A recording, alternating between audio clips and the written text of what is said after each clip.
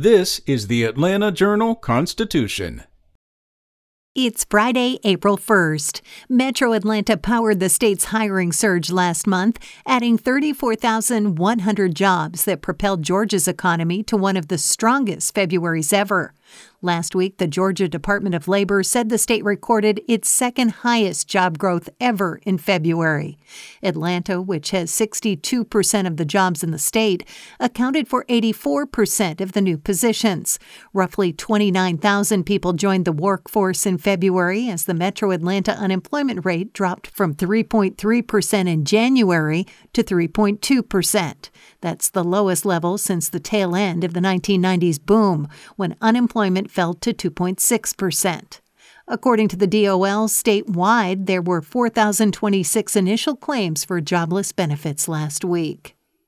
In other news, the Georgia Senate on Thursday stripped limits from a tax bill that would have capped how much the state spends on its popular film tax credit.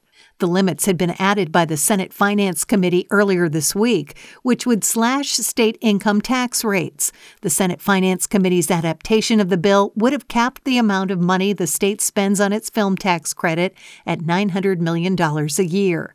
For the fiscal year that ended June 30th, the credits totaled $1.2 billion. About 80% of the credits are sold by film companies that pay little in Georgia taxes. The state's film tax credit is currently the most lucrative in the nation and has turned Georgia into a huge draw for the industry over the past 14 years. Meanwhile, the Sons of Confederate Veterans plan to return to Stone Mountain Park next month for their annual celebration of Confederate Memorial Day. State officials denied the Confederate group's request to gather for a ceremony last year, citing the possibility of a clear and present danger to public health or safety, among other reasons.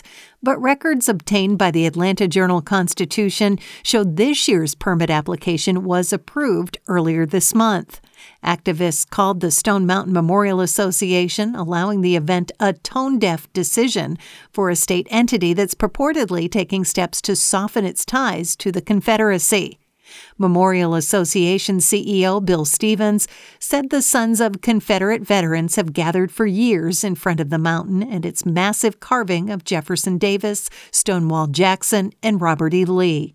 He said the event is usually small and respectful.